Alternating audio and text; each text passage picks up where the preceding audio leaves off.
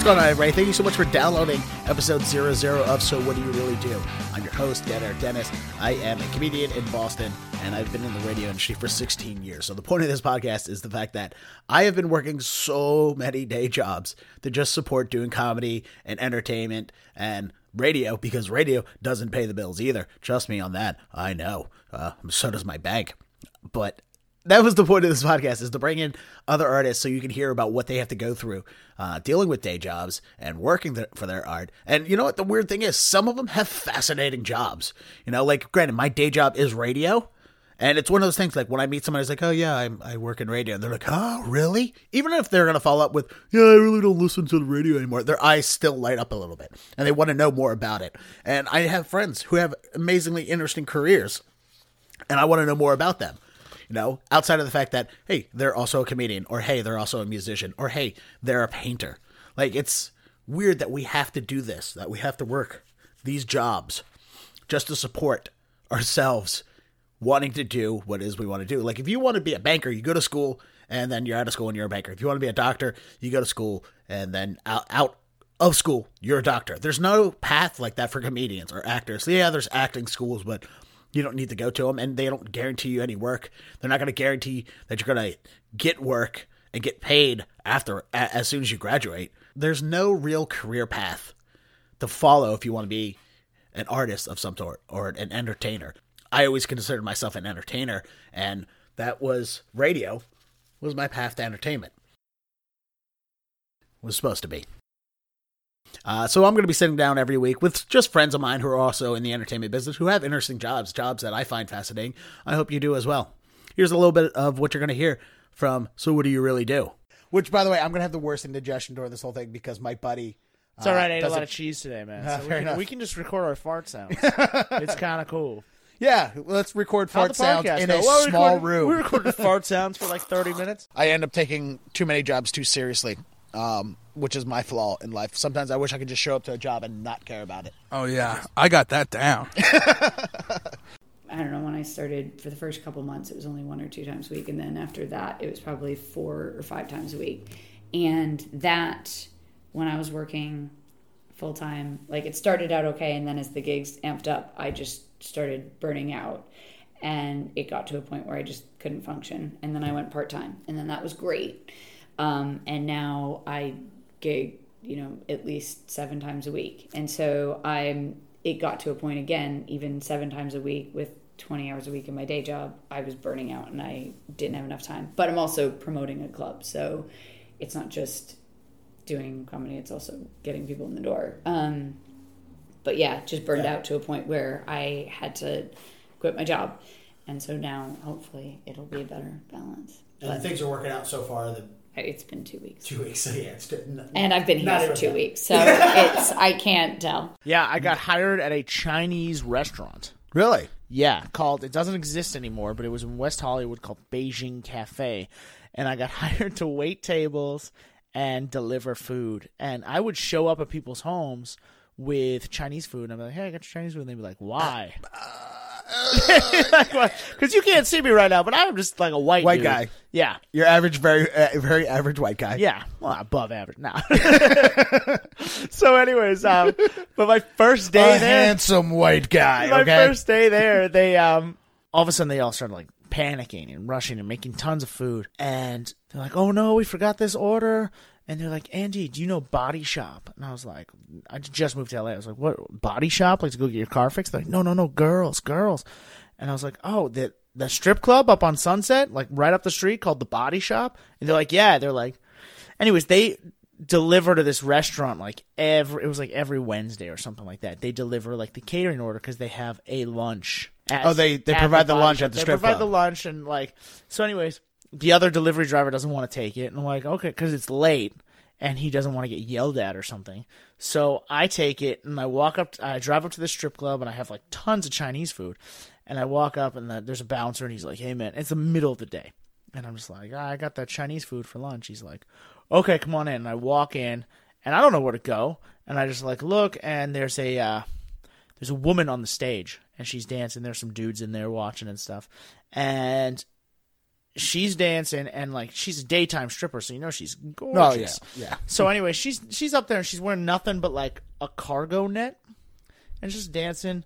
And I walk in and I got like my hands, and she just looks at me from the stage and yells at me. She goes, "You bring the food?" And I was like, "Yeah." And she goes, "I love you. Will you marry me?" And I was like, where does this go? What are you filling your daytimes with? Let's see. Thinking about how I should be writing more. And I was hoping to hear you say, "I write a lot." Oh no. What's up with this check for these appearance fees I did? I was told I was going to get $600, and he gave me $300, and I was like, I was told it was going to be $300 a night.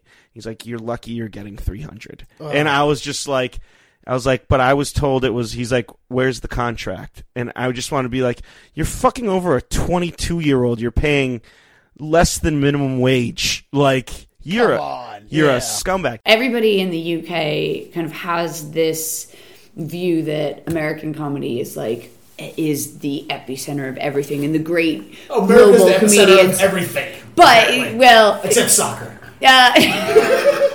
Which you'd get shot if you called it that over there. Anyway, I know. But I think it's more so. It's seen more in a positive light than everything, because Americans are not looked highly upon in a lot of other remits of the world. I know, it's shocking. How many times a day do you tell people, like, no, not American, Canadian? Yeah, no, I do. I have jokes about it. My opening line in the UK is, "I'm American, but don't worry, I'm from a bit of the States close enough to Canada, which means I'm not a prick."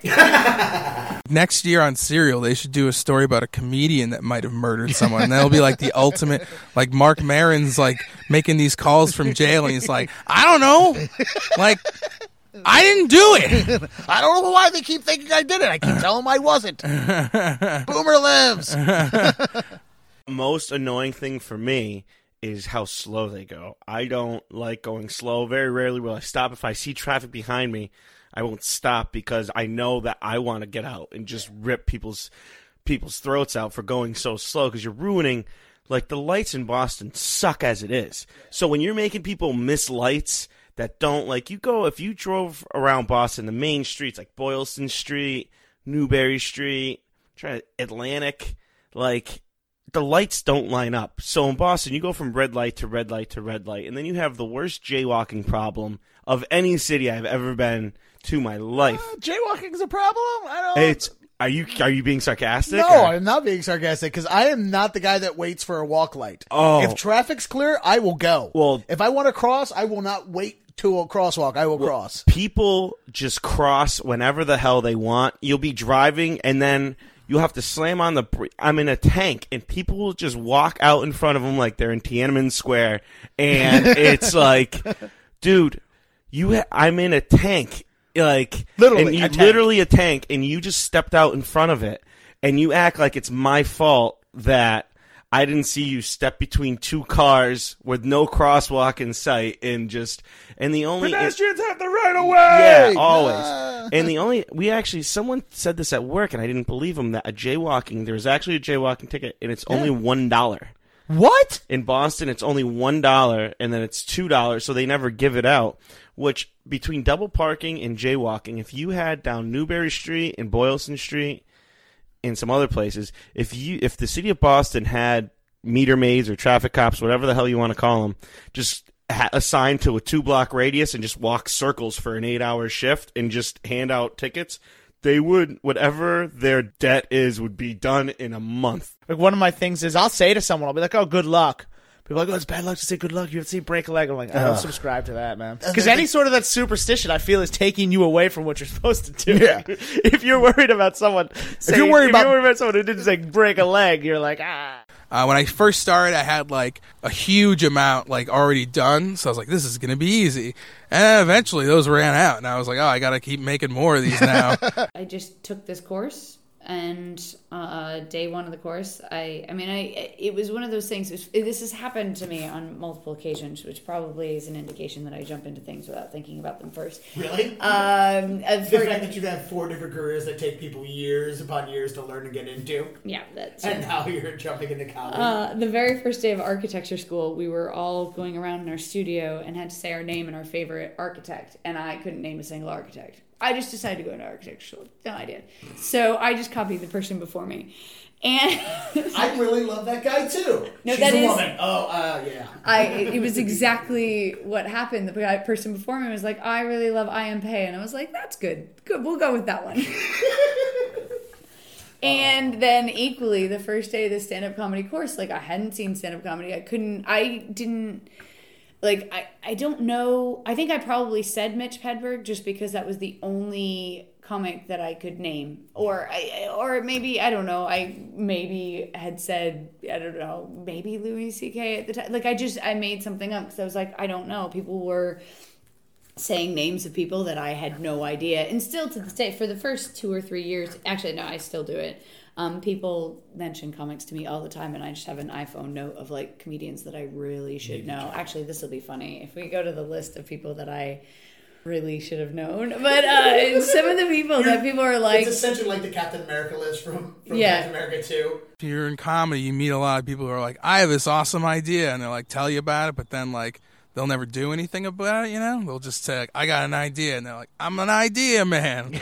Wouldn't this be cool? And I'm like, yes, that would be cool. When I first started thinking about the New York Pass thing, I was like, oh, this would be cool. And I had the urge to be like, do you think this would be a cool idea? But I knew if I like told people about it, I would just get the positive affirmation that it was a good idea, and I'd be like, that's enough. Like they like the idea, so I specifically like told almost nobody about it before I put it out, because I mean, just in comedy, there's so many you meet so many people who are just big idea people who just never do anything with their ideas.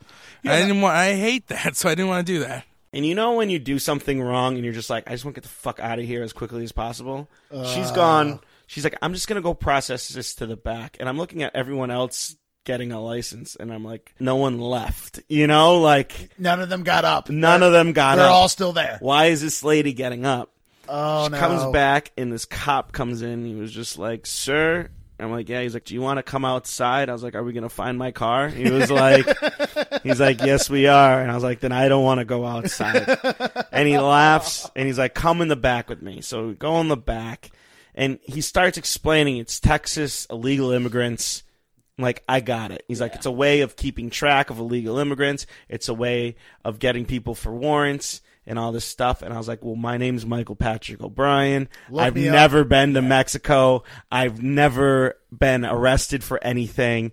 I'm like, I explain the situation. Like, I need this license to get this job. Like, wait, do you mean Michael Patrick O'Brien's of the O'Briens from Juarez, Mexico? Yeah. No shit. Exactly. I was like, Clearly. Trust me, I'm legal. I've never been arrested. He was like, oh, I can't do that. What am I going to tell everyone else I've gotten for this? I was like, nothing. They're all in Mexico.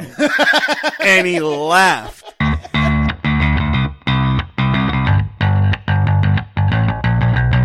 That's just a small sample of the things you're going to hear, the conversations you're going to hear on So What Do You Really Do?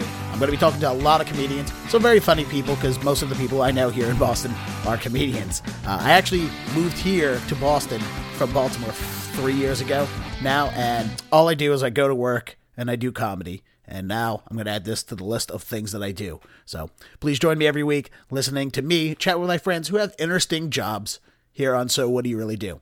Make sure you hit the subscribe button. And if you like an episode here in the future, leave a review, because that's what you're supposed to do. Thanks a lot.